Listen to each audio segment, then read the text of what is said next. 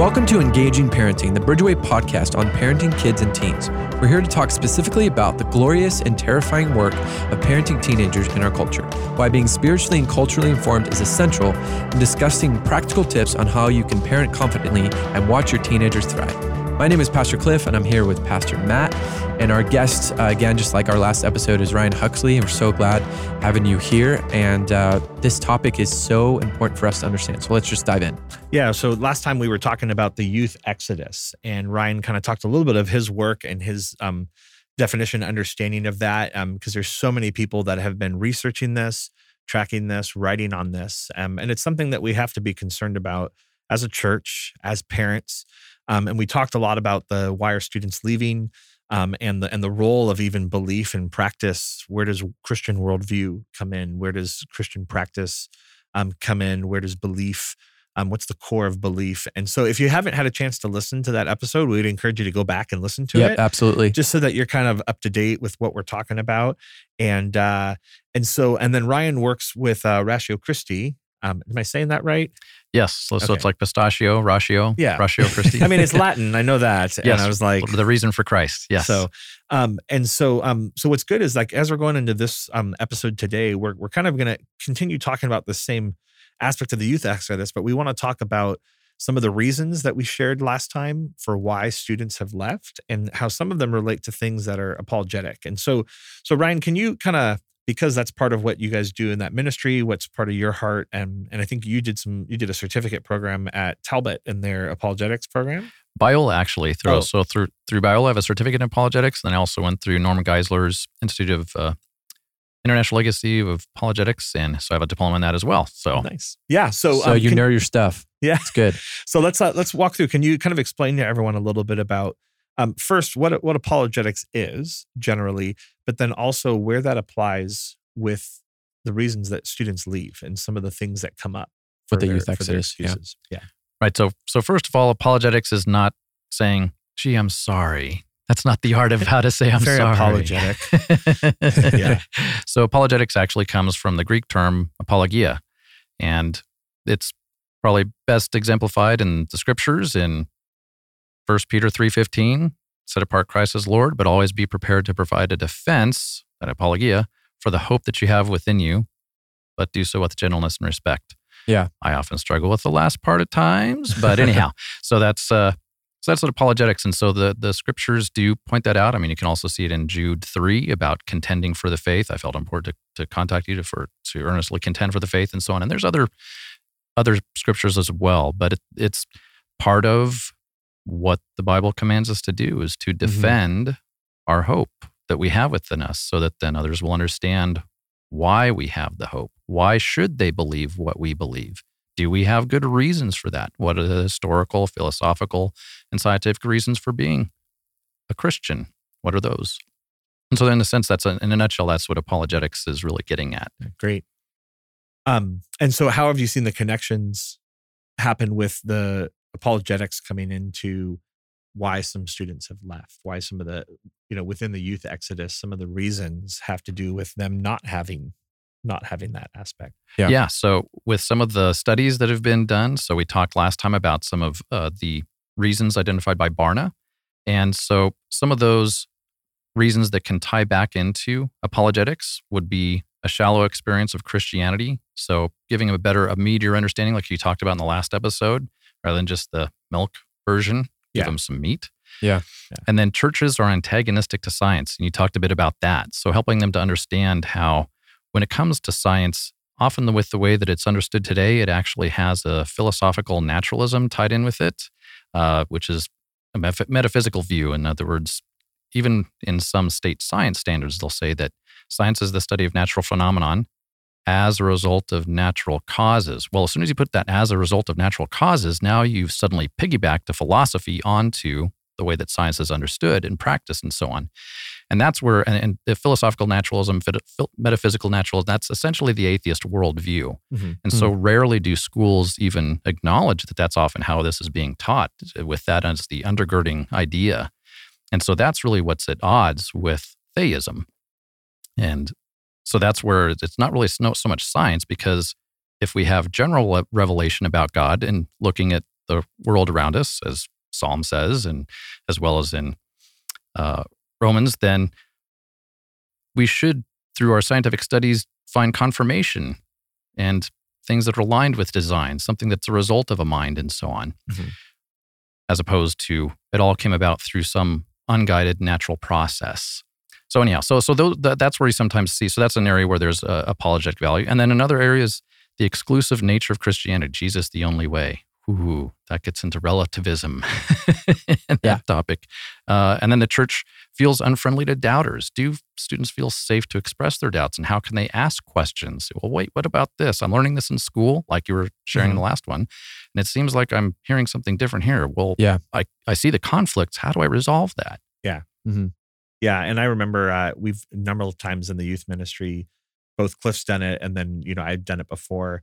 I know a lot of other youth groups do it as well, but to speak through those aspects of doubt and uncertainty, and sometimes to encourage students that, hey, it's okay to ask questions. And I know one thing that we would always clarify with students is doubt is not the opposite of belief. Yeah, exactly. I would say unbelief is the opposite of belief. Yeah. Doubt just means that you have questions, and the healthy side of that can be that those questions make them go and look for answers, so that they understand and have that deeper defense. Yeah, whereas, doubt can be a good thing sometimes. The ants in the pants. Every disciple had doubt. It wasn't just doubting Thomas. Every disciple had doubt at some point in their ministry with Jesus, if not 90% of it. Yeah. So, and then look at how Jesus responded. Did he say to Thomas, "How dare you doubt me?" Yeah. No. He says, "Oh," and he gave him evidence. Gave him proof. Go on ahead and touch my side. Put your fingers. Go on ahead. Give me some fish. Exactly. And then think about think about John when he was in prison and been about to be beheaded and so on. He said, "Well, are you the real one?" Yeah. Did Jesus say, "How dare you?" Yeah. Yeah. No. He gave him evidence. The blind see, the lame walk, and so on. So exactly. Yeah. So the wonderful thing about truth is that it doesn't matter how much you beat it up or antagonize it or scrutinize it, it's going to stay the same because it is that which matches reality. Yeah. And Jesus said he is the truth. So that's a wonderful thing about. Yeah. And so that's why it's good to even just bring this up that, there's going to be times where there's doubt, but it's what the church does with when people ask the questions, and what we do as parents when we ask the question, when our teens ask the questions, because we need to be informed ourselves to be able to address this. But there's a whole nother aspect that you just hinted at a moment ago, and that's the element of relativism.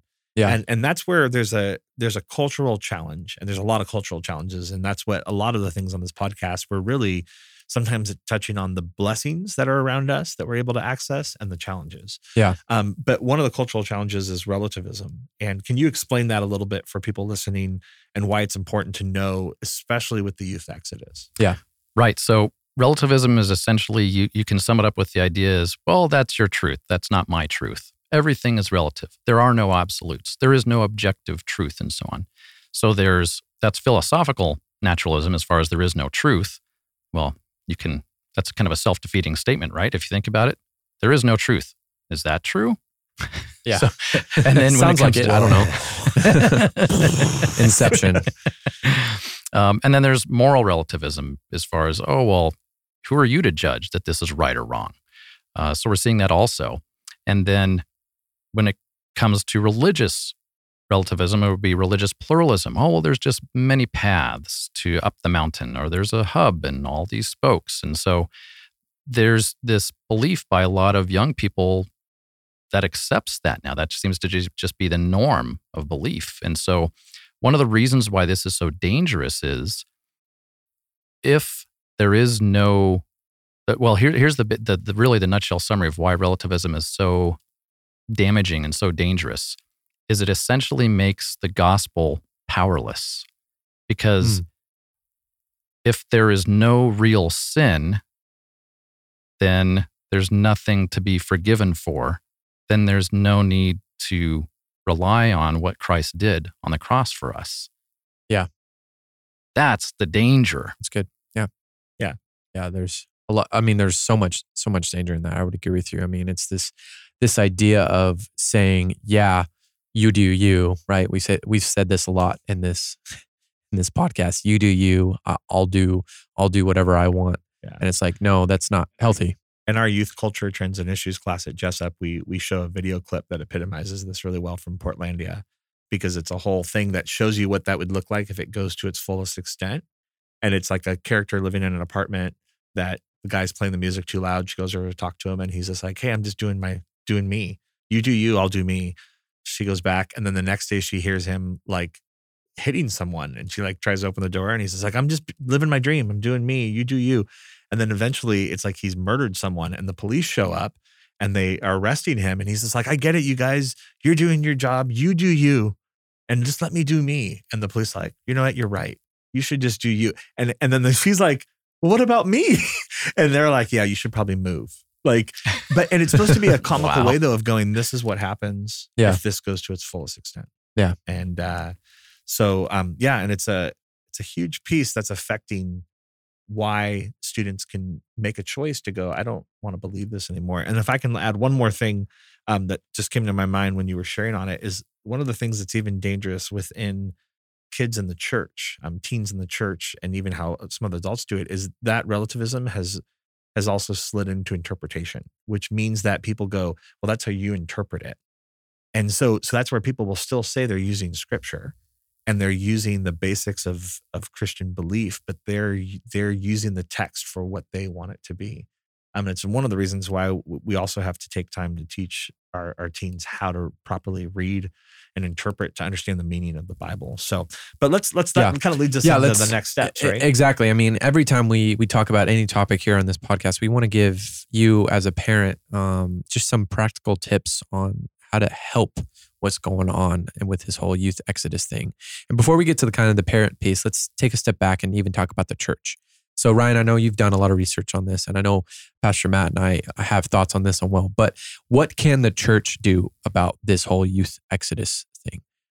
What are some practical ways on what the church can do? I'll actually answer the question I just asked before we get it. Can you do that? I don't even know if that's allowed. I'm doing it anyway. Well, the first thing that I know Ryan would agree on me on is this idea of not just focusing on being an entertainment church, but also more importantly, a training church. Something I really value here at Bridgeway is this idea that not only are we encountering Christ, but we're also learning. Mm-hmm. Something we try to do in HSM and the youth group that I lead is, yes, we want to have fun. Yes, we want to encounter Christ, but also we want to learn scripture. We just ended a series about a few weeks ago where we called it the Bible. I think I've talked about this before in our podcast where it's kind of important. Yeah. We're just going through every book of the Bible and guess what? We're talking about what it says and we're learning the whole meta narrative of the Bible week by week, book by book. And it's helpful because kids walk away and like, hey, I'm learning a little bit about the Bible. And it goes back to the apologetics piece and back to the relativism piece. Because if you know the truth, then you won't be more susceptible to saying you do you. So that's the first answer to that question is, even if you're moving away or trying to find another church, find a church that is not only entertainment, but also where you feel like you can grow and more importantly, learn. Mm-hmm. And that addresses that piece that comes up in all the research, which is that, if there's a weak knowledge base because they're not getting the essentials, it starts with training. And that's, it starts with the church, but that's also where the parents in the home are supposed to also epitomize that. And I would say that's one of the reasons, that's one of the catalysts that Pastor Cliff and myself have for this podcast is that we want to partner, we need to partner with you more because we want to make sure you're equipped. We want to make sure you're resourced to do that well, because a lot of us, when it comes to it, we then feel inadequate sometimes to train our kids because then we go, do we know this well enough? Yeah. So. Yeah, that importance of, I know you've talked about it on some of a recent podcast as far as the importance of setting out priorities and to not let the busyness of our lives get in the way of what are the key foundational aspects about what we ought to be focusing on in our relationship with God and through Christ and with others in our family and our community. And don't let these distractions get in the way. So focusing on those things is a guiding principle again. Yeah. And critical thinking is part of it, trying to teach students critical thinking, which plays into that apologetics side so much, right? Because Yeah. and I feel like that's part of what education, like even with the whole move to Common Core, part of it is to try to bring in some of that to go, hey, students for a long time just were told to get the answers. And now we need to remind them how you think how the about thought it. process works. And I think Yeah. a lot of people, we struggled with that because we were like, no, there's just an answer. I shouldn't have to explain it. I mean, how have you seen that come up within the church, within apologetics conversations, Ryan? Like, that element of like teaching students how to critically think about these issues and Yeah. such. Yes, well, that when it comes to, sadly, with the way that faith is often understood by many Christians, and certainly by those who are even outside, is that faith is belief despite evidence. In fact, sometimes you'll even see people talking about that, and it's not really, that's not really the case. I mean, faith is, another way to think of faith is that it's based on trust. That's maybe a better way to use Yep, it is. that today because of how faith has been so, in a sense, distorted in our understanding. Culturally captured, yes, yeah. pretty much. So it's really understanding, well, why do you believe this? God didn't say, oh, just as long as you feel that you're Christian, then you are. This is obviously different than, say, Mormonism. Yeah.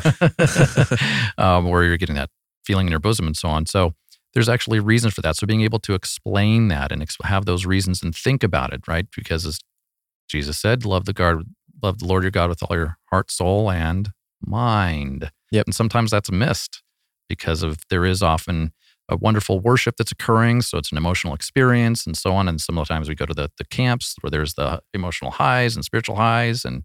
But if we win, as one commentator's put it, if we win with emotion, we win them to emotion. And that's really not what drives us to a saving faith and a saving trust in Christ and what he did. Yeah. One of the things, just for parents that are listening, that you have kids at the high school ministry at Bridgeway, one of the things that I've really valued about Cliff is that he cares about training the students. That holistic, like, we're not just gonna try to keep you happy and keep you feeling good. We're going to address the core issues, but we're going to teach you about the word. We're going to teach you about dynamics of faith. We're going to teach you on the stuff that we need to be challenged with. And I like that because that was my heart as well. And he was continuing that same pattern. And it's also some of the heartbeat of Bridgeway. And there's a lot of youth groups that do that, but then there's sometimes a lot of youth groups that the leaders just haven't received the training themselves so that they do the best that they can with their knowledge base. And that's where, if you're a parent that knows scripture, knows belief really well, that's why it's important for you to partner with youth ministries sometimes to be a role to help you quit. And that's why even, Ryan's on this podcast. He's a parent of one of my students in the ministry, and he came up to me and he's like, hey, Cliff, like, let's have this conversation. And we say so much on this podcast, like, hey, there's a partnership here. And, Ryan, you're an example of what that looks like. You're on this podcast, you guys, because you're like, I care about these teenagers, not just my daughter, but also everybody else there. So, I mean, that kind of transitions us into the next question. I don't know if you're a parent listening to this podcast, you're like, just get to the point that I care about. And that is, what do I do? What do I do as a parent? If my teenager is 17 years old, 18 years old, about to leave high school, we have a feeling they're going to leave the church. What do we do? How do we address this youth exodus? Yeah, and I won't answer this question first. Somebody else go. So this is a crucial question because first and foremost, you want to pray and recognize the role you play. Yeah. That is absolutely foundational for parents to understand, because study after study after study clearly shows that those who are the most significant influence in their kids' lives are their parents. Does that influence wane over time as they get into middle school and high school? Yes, but they are still the biggest influence in their kids' lives.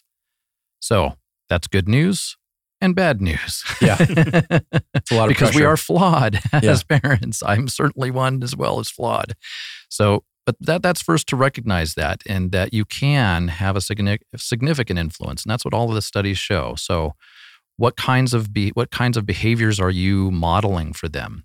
Are you modeling that grace overflowing?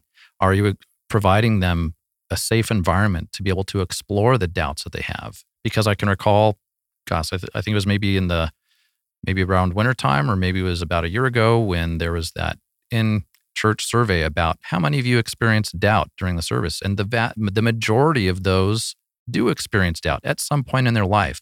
Yeah. We need to let our kids know that. It's okay to ask questions. Being Please vulnerable. do. Even acknowledge when we have questions too, when we're uncertain. Say, that's a good question. Let me get back to you on that. Yeah. So learning together. Yeah. That's good. It's such a crucial part of discipling our kids. And we know that puts a lot of you parents on the spot. And that sometimes is what makes it fearful, is you go, I don't want to invite it because I'm not sure if I'll know the answers. But just showing your kids you're willing to dialogue, right? And speak. And that's what you're talking about. And letting them know that you're still maturing and you're still journeying and growing in your understanding, to show them that it never stops. Yes. Speaks a lot. Yes, indeed. So helping them feel comfortable to be able to ask those questions, talk about those things, but also recognizing that there are influences in their lives. I know that a few podcasts ago, you were talking with the Glucks, and as far as the picking friends and so on, and what are kinds of the influences that they have there. Exactly. Well, not only are there those friends, but then there's the glowing rectangle. Yes. And how much that influences them. He's talking about a phone, just so if you didn't know. Oh, I thought it was like I know Pastor I Matt thought it was was an like- Illuminati reference that went wrong. I explained Not a that for triangle. you. It's not a triangle. Okay, he's talking about the phone. Anyways, continue. Yeah, so smartphone, computer, tablets, and all of these things that not only distract our youth, but often us. Yeah. And how where there have been some interesting studies that have shown that for a lot of youth these days, they are actually having more difficulty in evaluating and recognizing facial expressions than prior generations, because they're getting so locked into just interacting on That makes their sense. smart devices. I see that. And yet the AI has gotten smart enough that it can mimic your face expressions Yeah. on the phone. So that's kind of scary. Did you know, this is totally off topic, but there's a new game called NBA 2K20, and that you can scan your face to make it look like You're playing. so that your player looks like you. Isn't that crazy, the technology that we live in today? It's insane. I've seen worse. Speaking of which, video games. We've talked about it a lot on this podcast, but video games are another influencer, and you're in control as the parent. And so many times I feel like on this podcast, we talk about the importance of the role that a parent has on a teenager's life. And I just want to remind you as a parent, we believe in you. Yep. You can do this. Pastor Matt and I, and even Ryan, would not be here on this podcast talking about this stuff if we didn't think if it was pointless. If we thought it was pointless, we wouldn't even talk about it. But it's so possible for you to learn up on the things that we're talking about and also address it in your teenagers' lives. Because not every 18-year-old, when they leave the home, goes away from church. Not every 18-year-old. And I believe that your teenager who's in high school, maybe even middle school, can be that 3 or 4 that goes and actually pursues a relationship outside of the home. That's in Barna's most recent book, The Faith for Exiles. They talk about those who are roughly the 1 in 10 who are resilient Christians, who maintain that belief and are able to continue. Exactly. Yeah. And one of the factors that they, and then also Kara Powell with Sticky Faith, yes, and you, Fuller Youth Institute have talked about, is it's the connection with intergenerational relationships. Yeah. Here we are again. Relationships. Yeah, you need to So make key. sure that your teens are not just around you, but that they're around healthy adults that are growing in their understanding and in their practice and in their faith and trust with Jesus. And so that's why youth ministry is one place for that. Yeah. But then sometimes it's also getting them around other ministries, other Grandparents. access, grandparents, people that you are going, man, Family, friends. I like what they model. Yeah. And then sometimes you're going, what can I learn from them as a parent? Yeah. Some of these other adults, but then also what can my kids learn? And putting them around those adults. That's what all of them, all these books, they kind of go back, like you said, to relationships and community. Yeah. And even finding other families that you like to hang out with, Yeah, just like a few podcasts ago with the Glucks, and they're talking Talked about that. who are those that are helping to draw one closer to Christ versus maybe pulling away and so on. Yep. So Yep. these are important things to consider. And it means being proactive as a parent. Yeah. And which again, like a lot of these things, I think they intimidate us as parents. And then we also wonder about, do we have the time And that's where like we want to encourage you. One, we believe in you. And then also that this is the faith and the legacy of your kids. And so it is worth your time to ask these questions, to if you need those kind of families, to seek those out. We have ways here at Bridgeway to try to at least create organic ways for you to meet people, other families that are like-minded, so that you can find that connection. We can't make your friends for you, but we can at least create those bridges. Oh, Bridgeway. Yeah. And that was a little cheesy, but it was good. Like the missional communities. I mean, these are a great thing. I know that there's a missional community for high school parents. There is. And they meet on the second and fourth Wednesday, and people can find out more about that. There's also one for homeschool older kids as well, for middle school and high school. So, and these are ways that you as parents can get plugged in with other parents who are concerned about these kinds of things and learning how to disciple their kids through these kinds of times. Yep. Yeah. Ryan, is there one last thing that you would like, if you could sit down, have a cup of coffee or a meal with a family, a couple, and you would want to, the core things that you would want to tell them about the Exodus, so kind of almost like a overview again from last week, and then what's before them, what can we start doing? What would you do to kind of crush it down to an essence? So I guess first and foremost, the Christian Youth Exodus, sadly, it is really happening. That's what a lot of the surveys and the data show. So it's not something that's just, I hear this anecdotal story about this one kid and this another one over here, so maybe it's just them. Well, it's actually pretty widespread. But there is something that we can do. And with the idea of starting early, I know that we're probably talking mostly to high school parents right now. So for those of you who have high schoolers and middle schoolers, starting even earlier than that, starting maybe when they're about fourth grade, starting to learn apologetics and how to reason and what is a Christian worldview, what does that make up, and so on. So understanding what are the foundational beliefs of Christianity. Many of us think, I think I got those. Well, go on ahead and sit down and write them down and see how those compare with some of the early creeds. That's good. And then you can start to say, okay, I missed that one, or I got those, or if you got them, great. Now, how do you actually live those out? Now that you believe this, what does that mean? So how can we model that? So recognizing that once you believe that, then that's going to cause us to behave in certain ways.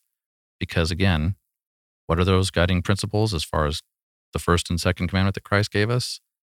As far as loving God with our heart, soul, and mind, and then loving others as ourselves. So how do you live that out? And so we can, of course, see some of those fruits, right? And the fruits of the Spirit and so on. Those are some practical ways that we see that. I know you've talked about that some recently in the HSM.